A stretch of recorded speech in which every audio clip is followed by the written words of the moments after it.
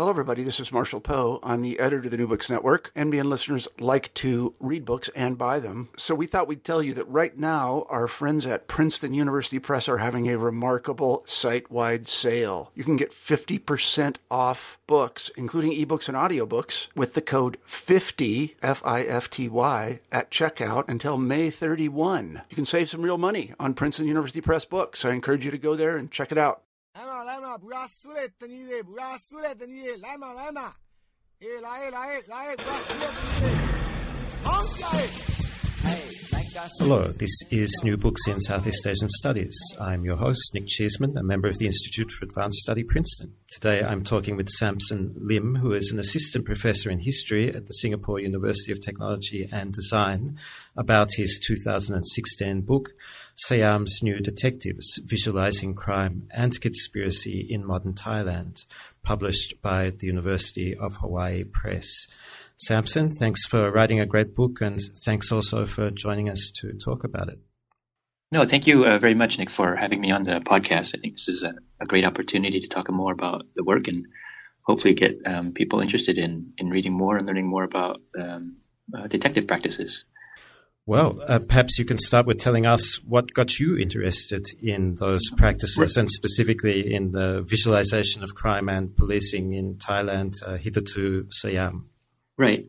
So this project started quite a while ago when I first started thinking about going back to graduate school. Actually, I used to work here in Singapore, where I'm talking to you right now, and then also in Bangkok, but in a completely different field. I was doing urban development and real estate related work, and so I think anybody who spent a lot of time in Thailand, in Bangkok in particular, and look at the local newspapers or watch TV, like I was doing, I started noticing that photos of criminals and policing in general took up a lot of real estate on the front pages of the local papers. And that was something that always kind of stuck with me about the media, and some of the images that were particularly interesting to me. One was that a lot of it was particularly they were violent images, I felt, in some ways, or depictions of violence, but in this oddly controlled manner, because there were always police kind of in the frame, and with these people who are alleged criminals doing things like shooting somebody, or at least in the act of showing somebody how to shoot somebody. So just being there for a while and seeing these images on kind of almost on a daily basis kind of got me interested in this particular topic. And then what happened was I eventually would go back to graduate school to do my PhD. And while I was doing my degree, I was lucky enough to work with a couple of people one was a historian of law, my advisor, Tamara Luce. And then the other person I worked with is an anthropologist of the legal system, and kind of further refined my interest in criminal process, I guess. And so I started thinking again about what to do for a project, and those images kept on coming back to me. So I thought I'd try to investigate kind of where they came from in the historical sense. How did they start? Why did the police start doing these things, and why did they become so prominent in the press? So that's kind of where I got started with the project, and along the way, the project kind of took a life of its own, and it ended up, if you read the book towards the last chapter, in sort of a different, it moves a bit away from policing per se to something else that I feel is related, even if only tangentially, to the work that I started with, which was how police officers and other people involved in the legal system there visualize or bring to life these crimes that happened in the past.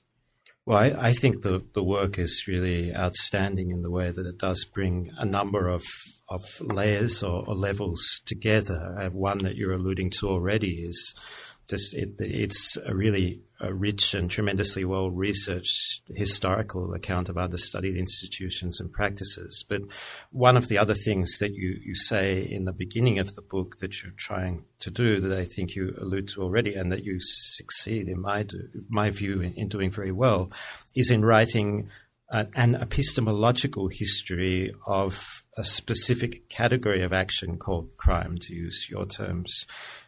What is an epistemological history, and how does it differ from a history in the conventional sense? And why does this category of crime call for that approach?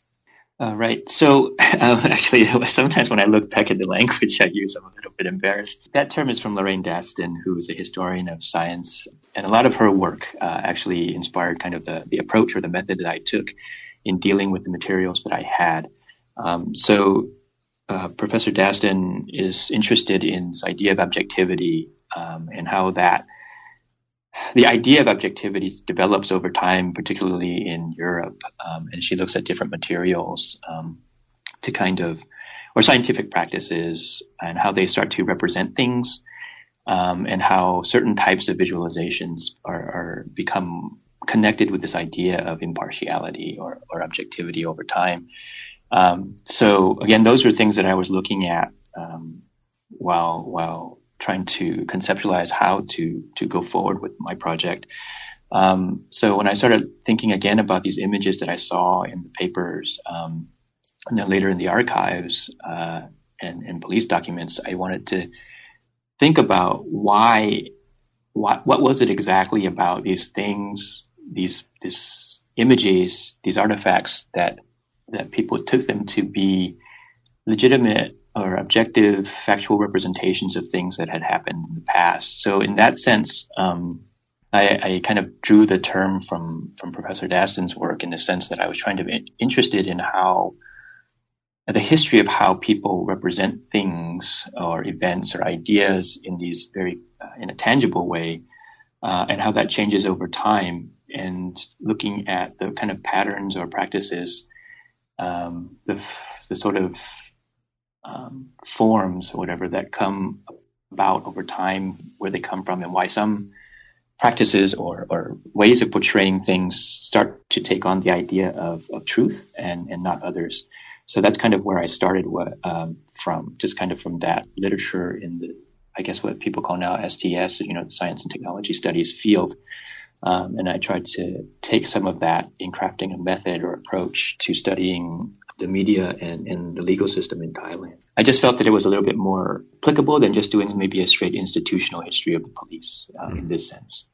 So you mentioned Daston and also Tamara Luce, your supervisor, and I'm sure anyone familiar with her work will see her influence in this book as well. Is there anybody else whose work was important for you in thinking through the material you were working with as you proceeded? Yeah, a number of people. Again, the other Annalise Riles was also on my dissertation committee when I was doing the initial research. I mean, that seems so long ago, but her work, mostly in finance actually, and the materiality of the things that, say, bankers or traders use on the floor of an exchange, and how those things, or how people interact with their artifacts, sort of influence the way they think about what they do, is really influential to the way I thought about, again, these pictures. I wanted to think about what the police were doing, actually how they interacted with their images and the people, the suspects, and so on and so forth, to create these images. So that her work and the work she introduced me to had a lot of influence. And there's one other person who's also a professor at Cornell. His name is Michael Lynch. I never worked with him, but he did a lot of work in terms of scientific representation, and how, say, for example, naturalists who are studying birds or lizards go out and start diagramming, say, the natural habitat of, say, a particular type of lizard or something like that. And in the practice of creating these diagrams or these maps of a territory, they're already importing certain assumptions into the idea of space and territory that about these particular lizards or whatever into the image itself. So, and I felt that maybe that was something that, if I started with that or thought about that when I thought about these pictures about crime scene mappings and things like that, I thought I'd be able to get at some of the underlying assumptions that go into what makes a good map or what makes a certain map justifiable as evidence in a court of law versus some other sort of diagram or image or representation. So those are the kinds of things that that kind of influenced the way I thought about the material. And just going again back to the book, one of the things I wanted to do, again, not just produce this history about these images or the police itself, but was try to come up with a way or a method of dealing with visual sources as a historian that wasn't just using the images to support something that I had come up with already, but I wanted to try to work with them in a way that thought would be productive to the material or do justification to this material. And you developed that method over the 5 chapters that are the body of the book, working through, well, first of all, the invention of the category of crime in Thailand, then dealing with new technologies, with new innovations, with the emergence of a new lexicon associated with crime. We're going to work through as much of it as we can in the limited time we have available, but maybe a good way to start would be with a specific case. And to do that, perhaps we can take a look at the case of the Sherry Ann Duncan, which you weave throughout the book from one chapter to the next. What was that case? What was it about? And why do you keep returning to it throughout the text to illustrate the larger points that you're making in the book? Let me just start with the case, I guess. The case is, this was in 1986. Correct me if I'm misremembering that. There was a Thai American lady, or young woman, living in Bangkok, who was basically kidnapped after school one day and murdered. And this was a very high-profile case at the time. The police did move very, very quickly, and they arrested actually 5 people at first, and then one person they had to release, I guess because of lack of evidence or something like that. And they accused, or they charged these 4 people of having kidnapped Sherry Ann Duncan and murdering her. And this case again went through some provincial court in Samut Prakan, outside of Bangkok, and the court found the 4 defendants guilty, and then they were sentenced to death. The trial itself took quite a long time, and also the appeals. And what happened during the course of the appeals was that I think one of the defendants, they were all basically kept in prison at the time, had died, and another one contracted a disease. He would eventually die. And the irony of it all was at the end, when the court finally reached the Santika in Thailand, the final sort of Supreme Court of Appeals, the 4 men were basically acquitted, and that there was no evidence really connecting them to that murder, and that they had been basically scapegoated. So that's kind of just the case in a nutshell. But what drew me to it, again, I wasn't thinking about this case at all. It wasn't something that I was interested in or had even thought about when I started doing this project. But by chance, I was sitting in the library and museum of the Attorney General's office in Bangkok. And what happened was that they keep the records from this case and several other very prominent cases there, and they let me look at some of the materials. So I started flipping through it, and again, what struck me was these images, and I couldn't reproduce them in the book because they, in the end, changed their mind and didn't let me use the images. But they have images of these reenactments of the police taking these 4 suspects out and reenacting the kidnapping of Sherry Ann Duncan. And that was used in the court case to kind of connect these individuals to the crime and allow the trial to proceed. And if you look at that set of documents, what happens is years later, when I think 3 other suspects, or a new set of suspects, are taken to a second trial for the same murder, you see again images of these reenactments. And what you have is the key witness in the first trial, this man named Bamun, who had told the police initially that he had seen these 4 men basically taking this woman, Sherry Ann, from the back of a building in central Bangkok, and reenacting his testimony, right? In the second case, you see him again doing another reenactment, this time basically showing a different set of police where he had kind of had a meeting with investigators in the first trial, where they basically agreed on what he would say and what he would do, basically. So these two images, these two different reenactments, kind of sat with me the whole time I was thinking through the project. And because I felt like here we have these images that were taken to be truthful or representations of this testimony of the past, as documentation of the past that was admitted into the legal system, and yet they're completely different, and one disproves the other in this kind of very interesting way. So I felt like this particular case was, and these images in particular, and the way this case played out, was one good way of framing kind of what I wanted to say about these images and these reenactments that I cover a bit in the book. So I thought that was it's a telling example or telling case, I think, about what happens and about police processes in general. And was there something about, again, to use a term which I think is yours, correct me if I'm wrong, the aesthetic rules for the production of facts about the crime in that case that go to the larger arguments that you're making in the book, specifically to the relationship to diagrammatic representations of crime? Yeah, I think so. Basically, when I started looking at these images, I really feel one of the biggest disappointments I had was not being able to reproduce those images in the book. If you look at them, there's a series of photographs from both cases and maps, and they are produced in a way that is very sort of formulaic. They have certain, this is true everywhere, I suppose, in the legal system, but they have certain elements that are required, like a signature at a certain location, scale, time frame, and also the way that I think that the suspects are kind of positioned and posed in relation to the camera, kind of demonstrating certain actions that they've done in a very overt way.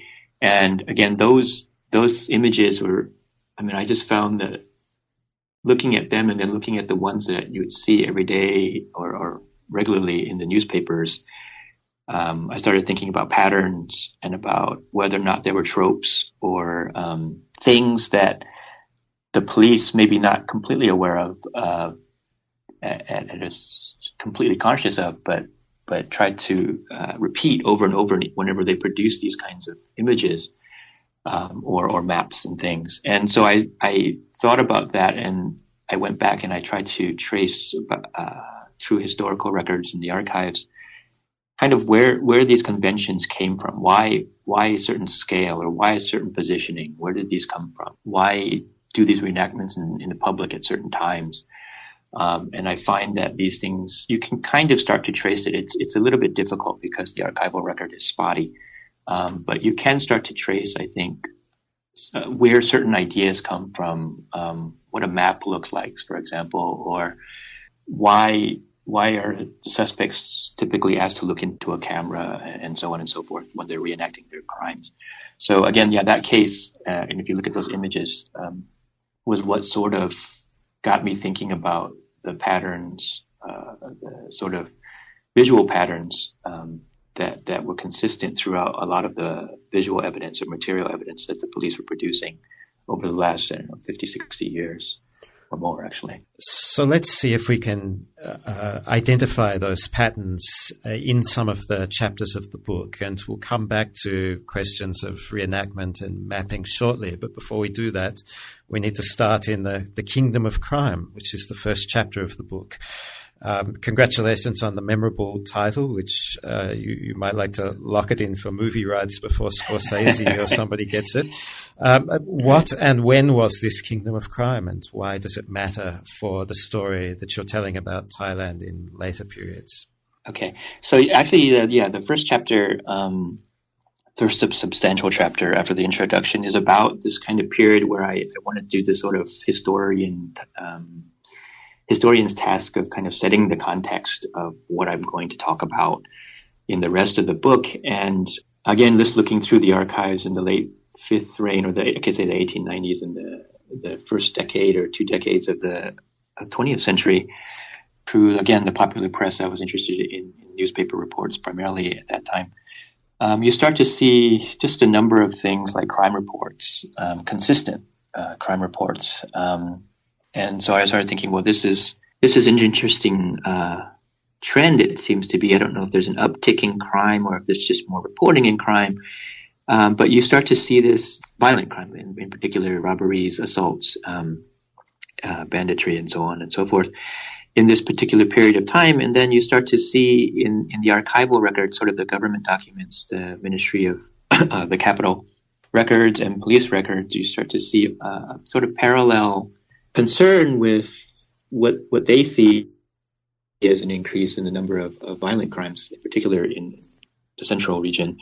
And what happens is this uptick in crime causes, I think, or is sort of the backdrop of some of what's going on in terms of what drives police reform in the kingdom. At least it's sort of the rationale for why a modern police force needs to be established, and why this police force needs to be trained in a specific way to deal with the problems that the kingdom is facing at that period of time.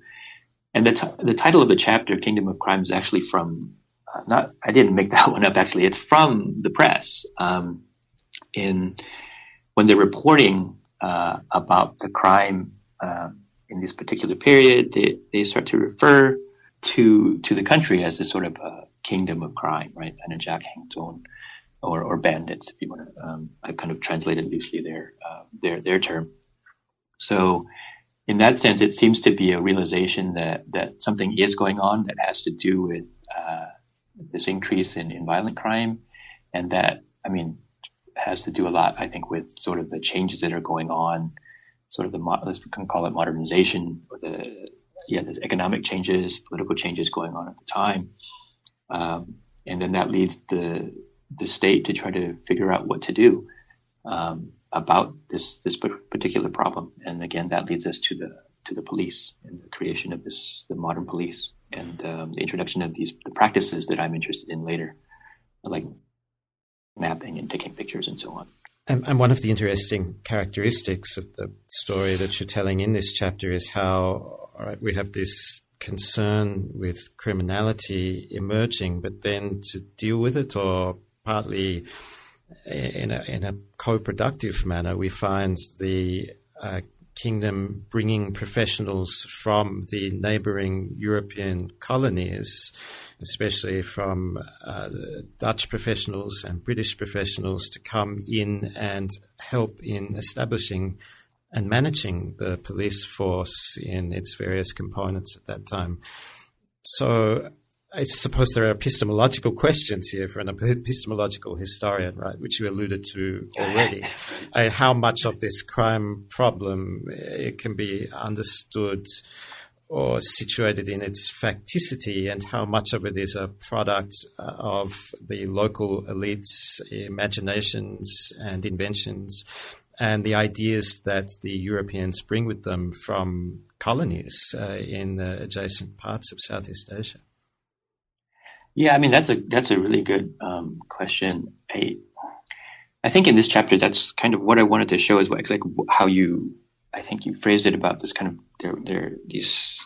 that as the police and as the officials of the state are trying to figure out ways of dealing with this perceived rising crime, and I think actually a real rising crime, they do import these methods. As you mentioned, a lot of the metropolitan police are basically run by British colonial officials seconded from India, British India, and they bring with them these methods like producing tables, writing reports, and so on and so forth. And these are stressed by these British officers who are there to set up the police and train them.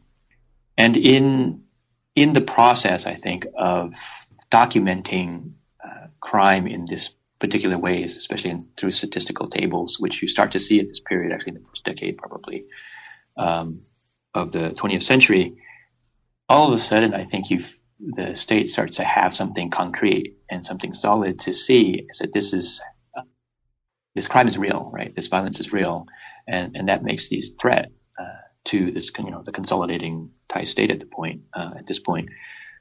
Something tangible, and maybe something that in that sense can be managed. And the convenient thing for the state at this point is that these methods are also seen by these the foreign consultants, if you will, as kind of modern and up to date. So, kind of deal with a couple of things at the same time, right? You get a sense that if you're a state official, that you're dealing with this crime and this rampant crime, even as you're producing it with these methods that you're using. But you also, in showing mastery of these methods, these new kind of detective methods, you demonstrate basically to the colonial powers in the region that you can do this, that you are also modern and up to date in your legal system. So I try to get at that a little bit in that chapter, in the first chapter. Maybe very briefly, in addition to that point, I'd be interested to hear about the distinction between the metropolitan and the provincial police, and whether there's a bifurcation of sorts between these two, in the same way that we might think about the metropolitan police in the British metropole as against the kind of policing for the maintenance of order of the sort that was practiced in the colony of India that you mentioned already. Right. Yeah. So in the beginning, there are basically two separate police forces, right? There was the Metropolitan Police, which is based in Bangkok. And again, this is basically established and run primarily by British officers at the time, and starting in the 1860s, actually. And then that goes through a series of reforms, I think once again in the 1880s under Dula, and then another series of reforms later on. But the Bangkok police are a smaller unit, and they're basically there to deal with sort of urban crimes, banditry, robbery, things like that, gambling, prostitution. They do a lot of they deal with vice in the city. They're also at the beginning there to kind of they pick up litter and do a number of tasks, right? And this group actually is, I think, the group that first really is introduced to the idea of scientific policing. Again, maybe just through the officers that were brought in, who emphasized these techniques that were being developed in places like Europe and the U.S.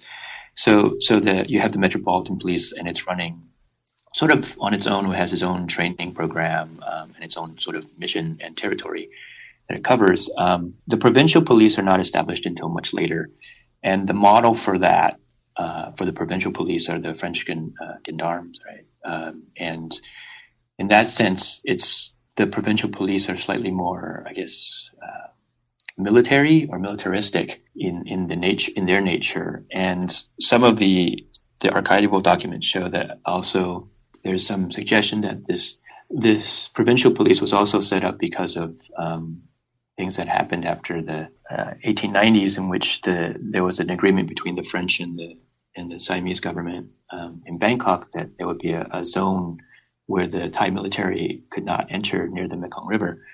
And one way to get around that was basically to kind of create this police force, kind of semi-militaristic police force that would go out and kind of could be sent out to the provinces or different locations and to suppress banditry. But again, they were doing patrols and dealing with banditry, and they were basically put under the authority of local leaders, local headmen. So their existence and their mode of operation was quite different from that of the Metropolitan Police in Bangkok. Well, let's come back to Bangkok and the scientific policing, which is really the subject of the discussion in the second chapter. What kind of new technologies became the tools and the knowledge producers for this scientific policing, and what were their associated visual practices? So, I mean, the common things really that were being promoted throughout Europe and the U.S. as being kind of cutting edge, fingerprints primarily was a big thing. They had this problem evidently with recidivism,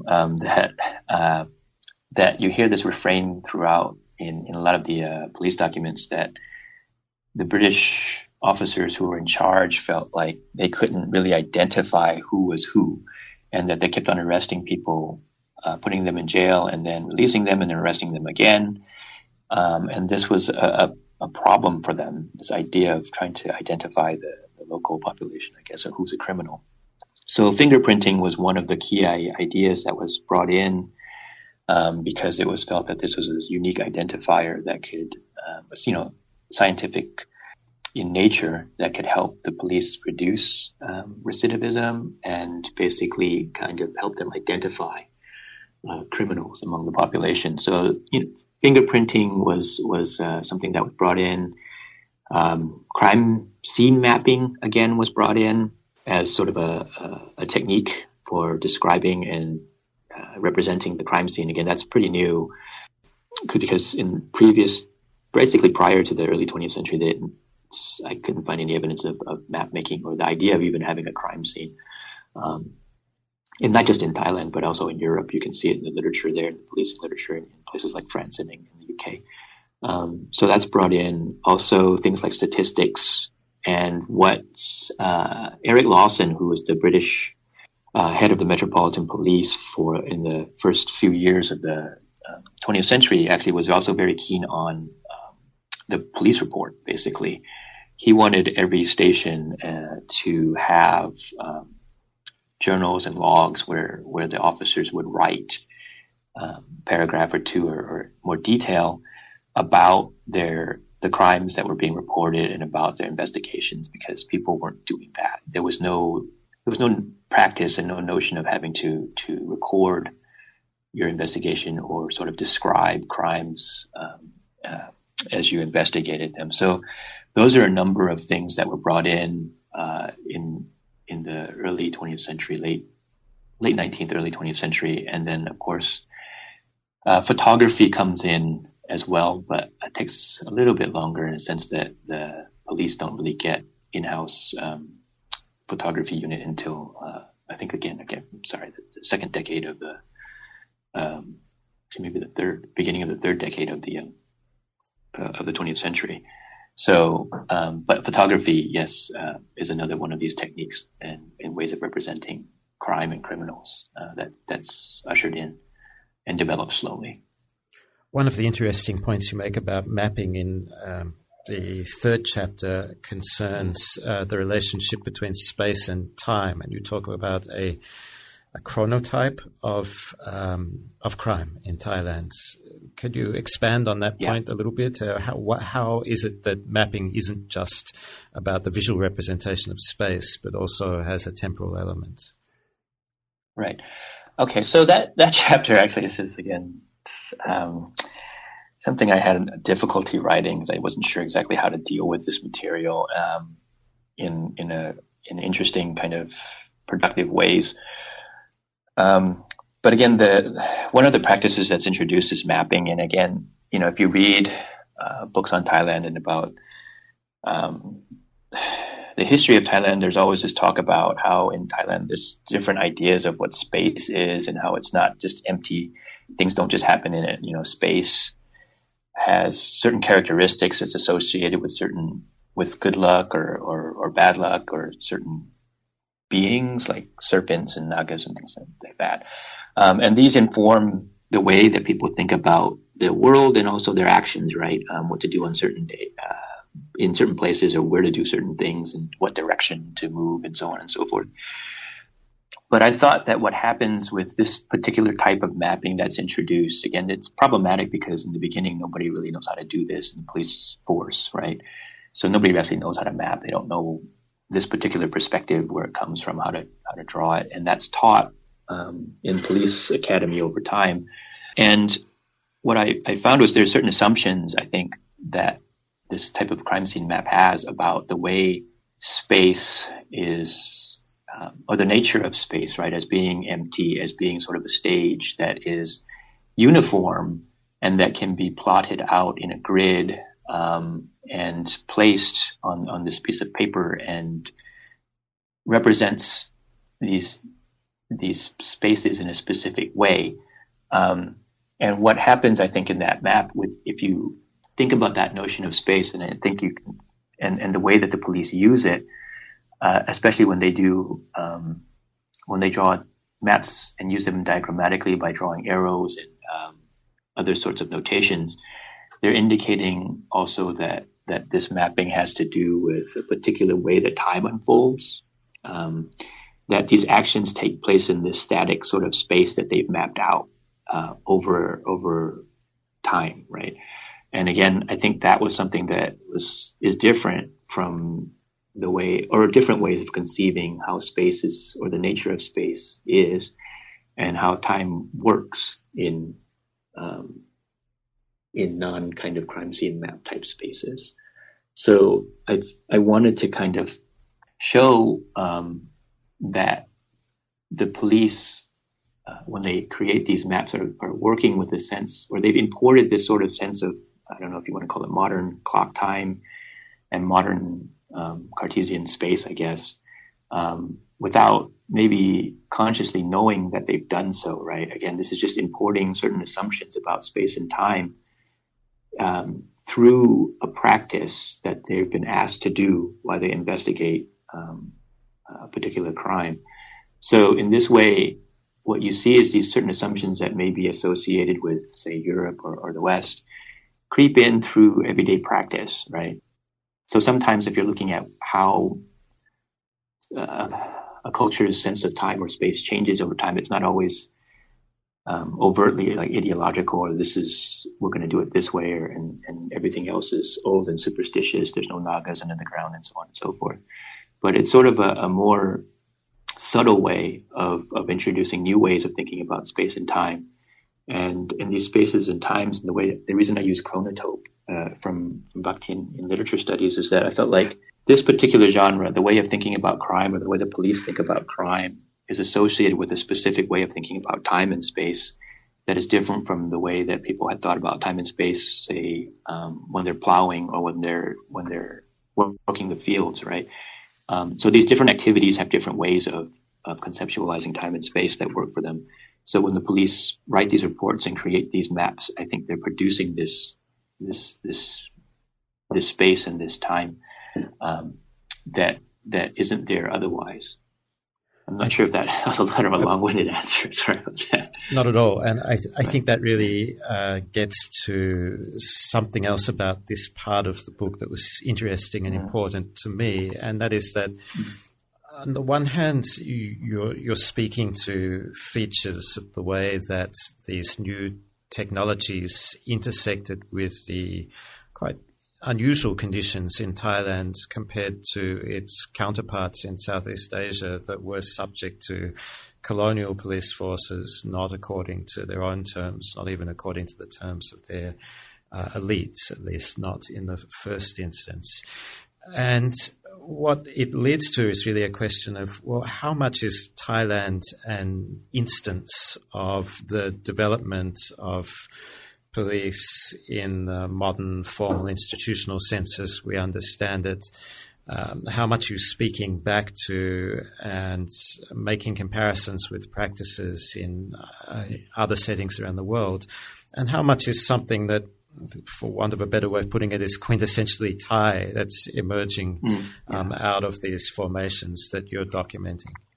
Yeah, I that one's actually, it's a difficult question, the last part about what is quintessentially Thai about this. When I presented some of this work in the past, that it comes up a lot, and I've never actually been able to address it in a way that I'm even satisfied with. But let me maybe get back to the first part of your question, was about how much, I guess, is the development of the police force here an instance of a broader trend. I think there's a lot of that to it, and I think that's kind of where I was thinking in the beginning when I was writing this book. You see a lot of parallels about the way this police force develops and the way that police forces develop scientific policing in the UK or in America or even in other parts of the region, in the sense that some of these practices are, well, most of them, all of them actually now, are international, right? They're global practices, and they're accepted by basically all police forces, modern police forces in the world, as the correct way of doing these, going about investigating crime. In that sense, at a very simple level, yes, the kind of development of the police force in Siam is has a lot of parallels and similarities to the development of the police in other places. So again, if I was looking at books on the development of the scientific policing in France, for instance, and the officers there who were at the forefront of sort of forensic policing had similar complaints about the police forces in that country. For example, they would say that nobody goes out to the crime scene in France. They don't know what to do. They don't know how to map. Some of them don't know how to read. And those complaints are basically echoed almost word for word in the same type of language, the same type of rhetoric in Bangkok. And so in that sense, the development is very similar to all these other forces. There's some other similarities in the sense that there's some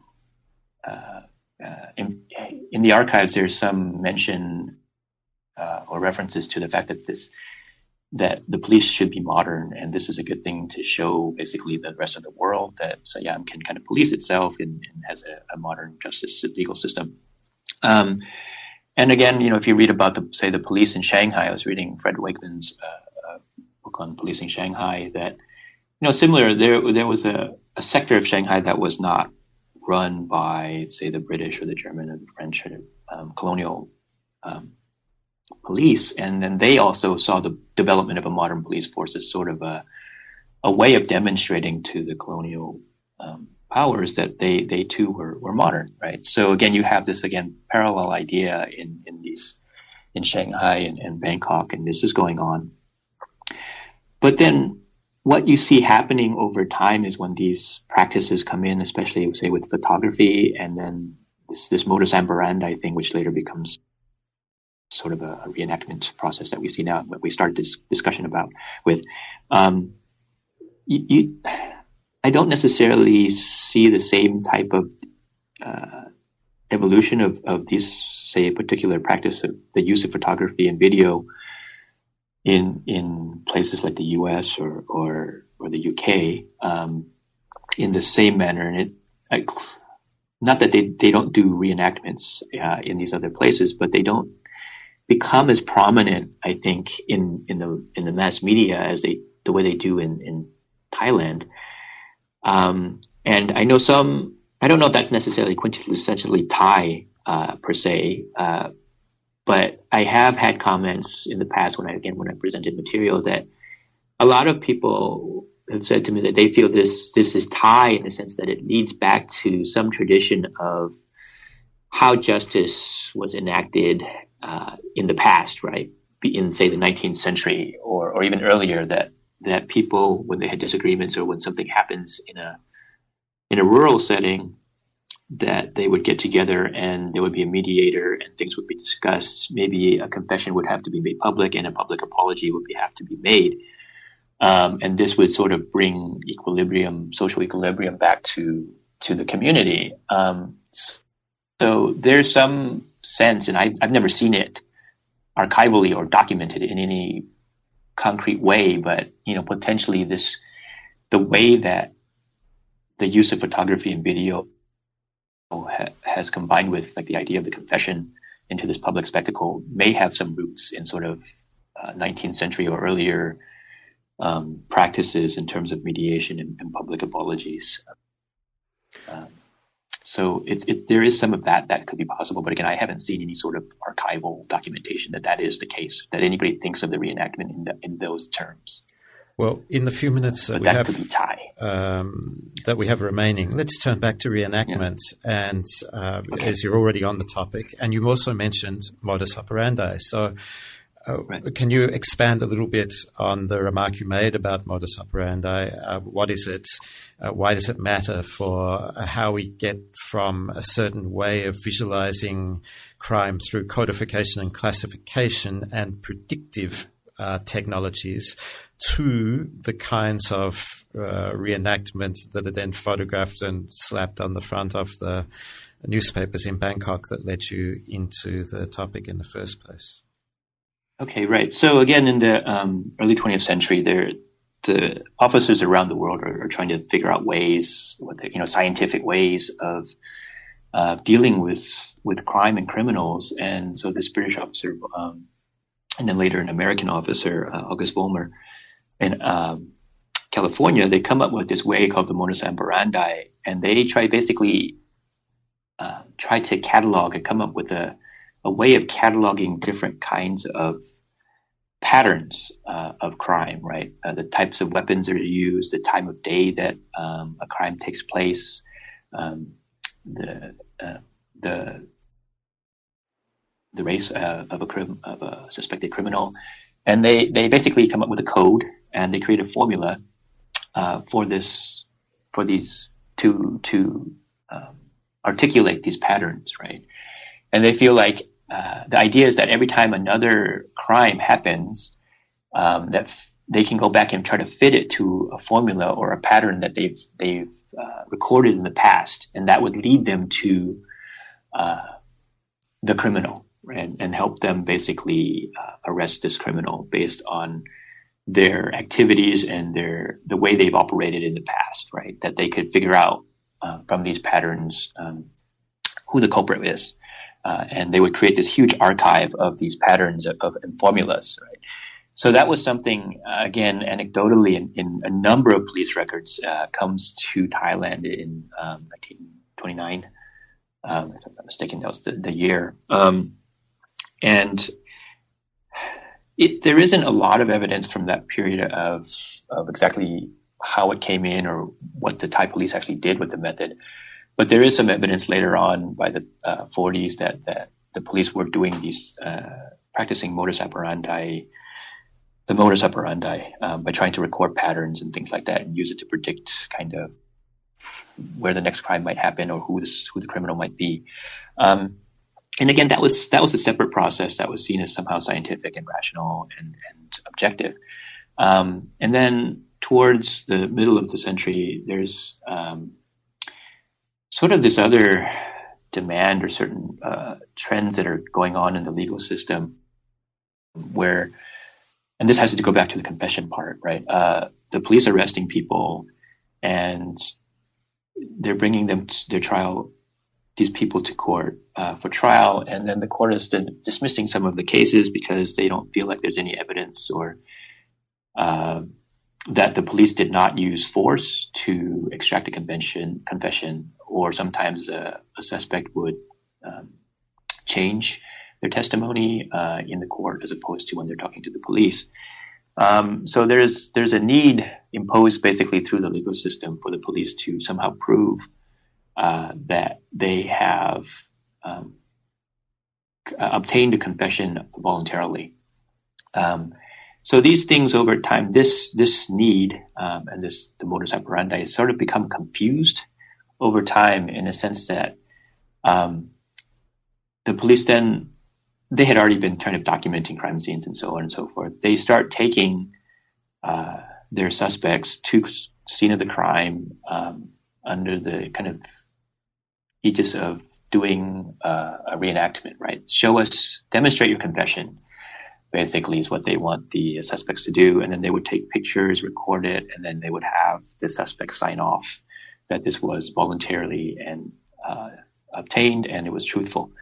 And then these two processes start becoming intertwined, so that now, even when I talk to the police officers, when I was doing this project, they would kind of confuse the two, the idea of this kind of predicative cataloging of patterns and this other practice of just recording confessions or demonstrations of confessions.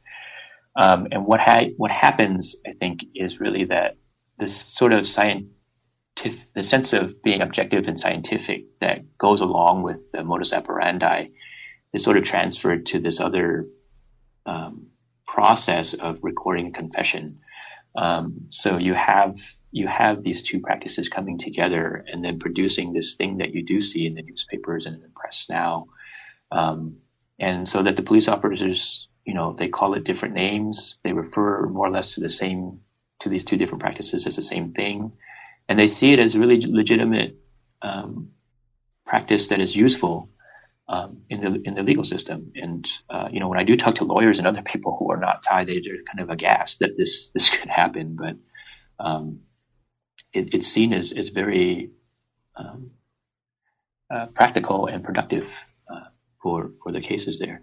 And the conflation so it's kind of the two. And so I've just got to say that that the conflation of the two is interesting and important also because, as you say, I think the point you make is a very powerful one, is that there's really a reversal of the logic between the modus operandi or the crime scene reconstruction and the reenactment. So you talk about the crime scene as being absent of the suspect, a catalogue of effects without agents, patterns without explanations, whereas in the reenactment, the accused is right there at the center of the scene, and you begin with the suspect and you end up by showing the effects of their actions. So that's really the significance of the conflation of the two, is in this the tension between the logic of the two.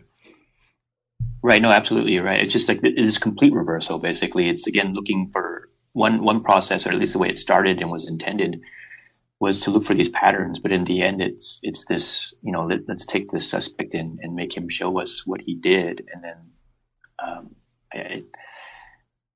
to me, it's still very kind of troubling to think about that process as being somehow, it's gained this air of objectivity and scientificness, for lack of a better word.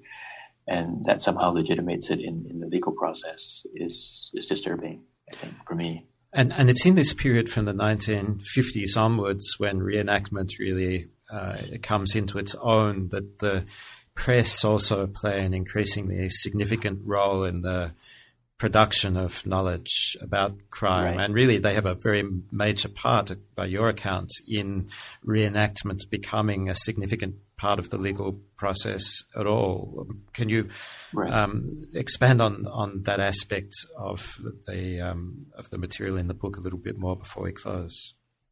Yeah, absolutely. So towards the end of the book, this is where I started through the project, and these pictures are always in the newspapers.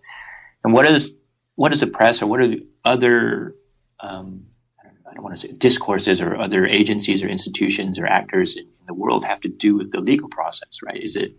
Should it only be like lawyers and police officers and so on and so forth producing this knowledge about crime? But the way that the media works is they need to sell papers, and they learn very early on, just the development of the press, is that crime stories sell papers, right? Sensational crime stories sell papers, and when you have photographs of crime and criminals, that's even better, right? Because that'll draw people's eyes to your front pages, and maybe they buy your paper. So what happens, especially during the 1950s, as you mentioned, you start to see a lot more sort of an expansion in these weekly magazines that you typically have like a woman on the cover or something like that, and inside there's a mix of stories, and a lot of it sensational crime stories and police reports. So at that, you have the media becoming the print media becoming more visual media, and then you have these stories that attract readers. So what you have then is you have reporters starting to sort of embed themselves into police stations or follow along with police officers and working more closely with police officers to get stories. And so you have this sort of intermixing between the media and the demands of the media to sell papers and kind of spice up their stories with this, ideally would be a scientific or objective criminal investigation process to find out, who did what. And those two things come together again, in the mid to late 50s. And really, by the 60s, it's sort of the pattern is established, even the 50s, that there's this very close relationship between these two institutions in Thailand. And if you go to the main police station now in Bangkok, in near Chitlom, that they have a little waiting room for the press, right? They have special setup, with coffee and tea or whatever. So, the relationship is very close. And I think what's interesting for me, and this goes back further when I was thinking more about detective novels and crime maps and things like that, because there was no real tradition of what these things should look like, these visualizations should look like, all these different actors, whether it's the media, real crime TV or whatever, or in the past maybe detective novels with illustrations, they start to inform police practice, right? So, what a map looked like, that really comes through some of the translations of early detective novels, Edgar Allan Poe's novel, for example, Murder in the Rue Morgue. And then you have newspapers who might, have a different idea of what a crime scene ought to look like. And again, the police start to, maybe not consciously, but it's there. I think they start to produce images that they know will appear in certain ways and serve multiple purposes now. One is, to demonstrate their efficiency in the press. The media sells papers with them. And then also this happens to work as proof of a voluntary confession. So this these particular images of reenactments and confessions happen to be the kind of point at which all these different forces are expressing themselves. And I think that's why you get some of the more sort of scandalous images that you do get now, like the one I have. I have one on the cover showing the book, showing a police officer telling a murder suspect, to look into the camera, right? And it has to do with this sort of directorship that, in order to satisfy all these different needs and imperatives of the legal system and also of the media. I'm so glad you mentioned that image, because I encourage everyone who's listening to take a look at it. It really captures in so many ways so many of the elements of the book. It really is a wonderful cover shot, and of course you discuss it in the book as well. It's not just there for illustrative purposes.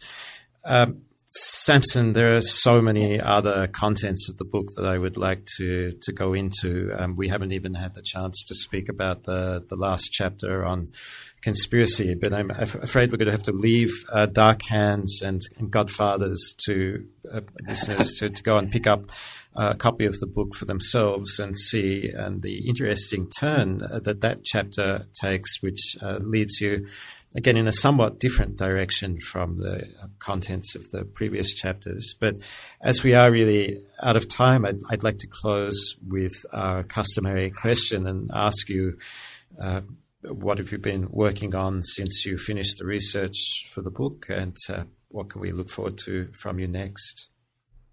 Okay, yeah, I've actually been working on a project, sort of a cultural history of capitalism, also early 20th century, but through the lens of financial crimes, so counterfeit money, bank scandals, kind of schemes and things. And I'm interested again in a parallel way of looking at these things like checks and ledgers and money, paper money, looking at their material aspects and kind of how people represent and articulate ideas like value or profit. Actually, that's sort of, I think, again, the way crime is produced through the practices.